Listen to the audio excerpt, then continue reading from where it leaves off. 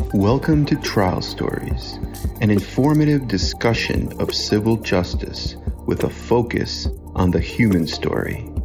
I'm your host, Arkady Frechtman, a New York City trial lawyer passionate about helping serious injury victims and their families.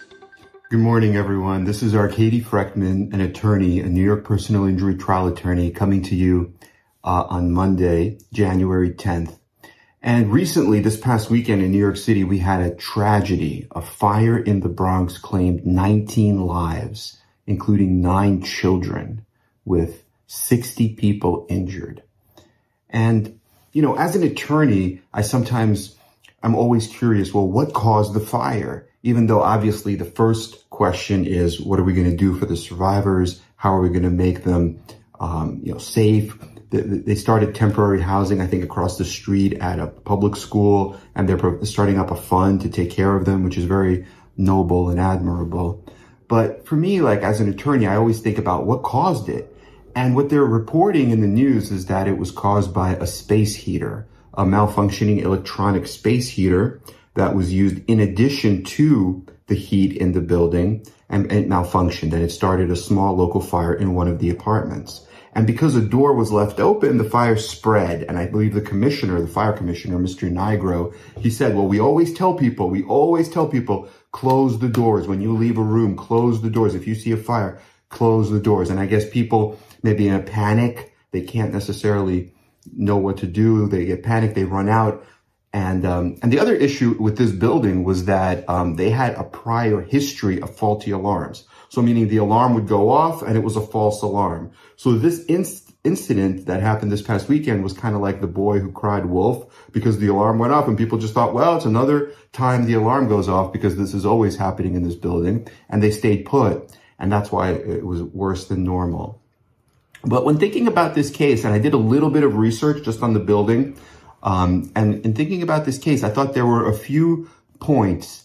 And number one, it was the fact that there was a law in July of 2021 passed that all apartments and stairway doors, meaning the public halls, the stairwells in the public halls, have to be self-closing. Because if they become self-closing, then it's safe, right? Because the fire won't spread. At least the fire will be contained.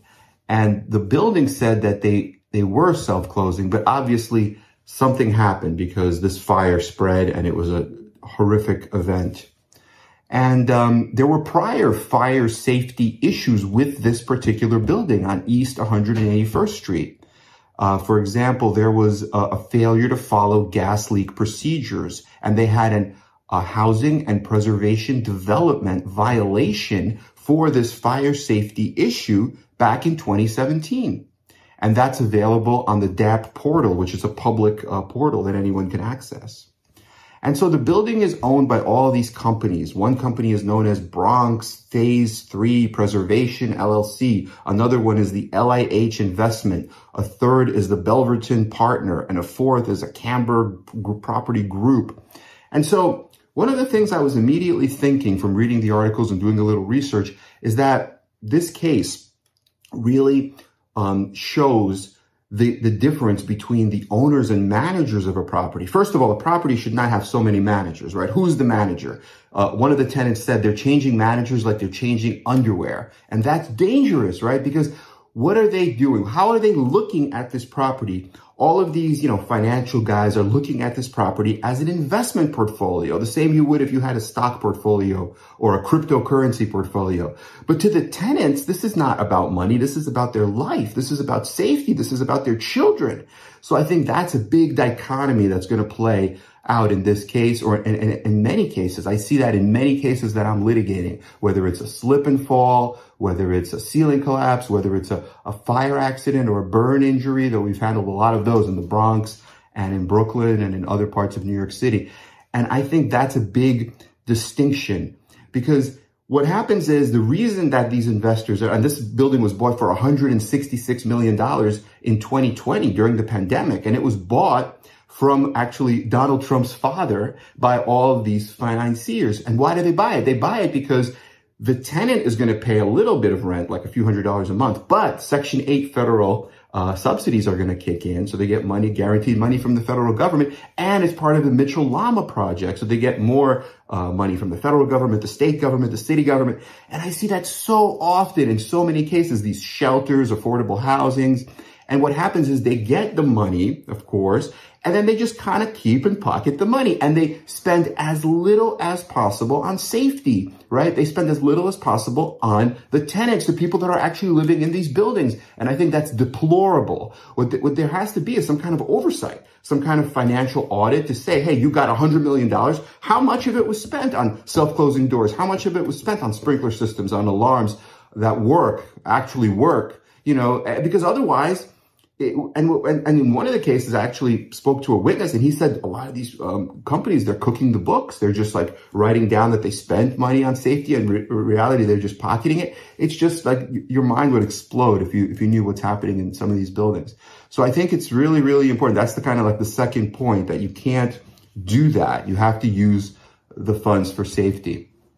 And the third point that I think of when looking at this entire issue is the fact that they're not really updating the building to stay current with the times. There was another fire in Manhattan, I believe around Avenue A, Alphabet City, and that was a New York City Housing Authority building. And somebody plugged in those electric scooter lithium batteries. They plugged many of them into one outlet. Now, of course, that's dangerous, and that could be partially or completely the fault of the person who did it, right? The tenant. I'm not saying it's not, but like, how do you have only one outlet in, let's say, a studio apartment where the tenant is precluded from using another outlet because there simply is not one? And in today's times, we know kids like those electric scooters or those hoverboards and all of those. A lot of products use lithium batteries. So then the money you're receiving from all these subsidies, whether it's the city, the state, the federal government, maybe use some of that money to update the building so that the people are safe, you know? I think that's very, very important. And that's what happened in the other case.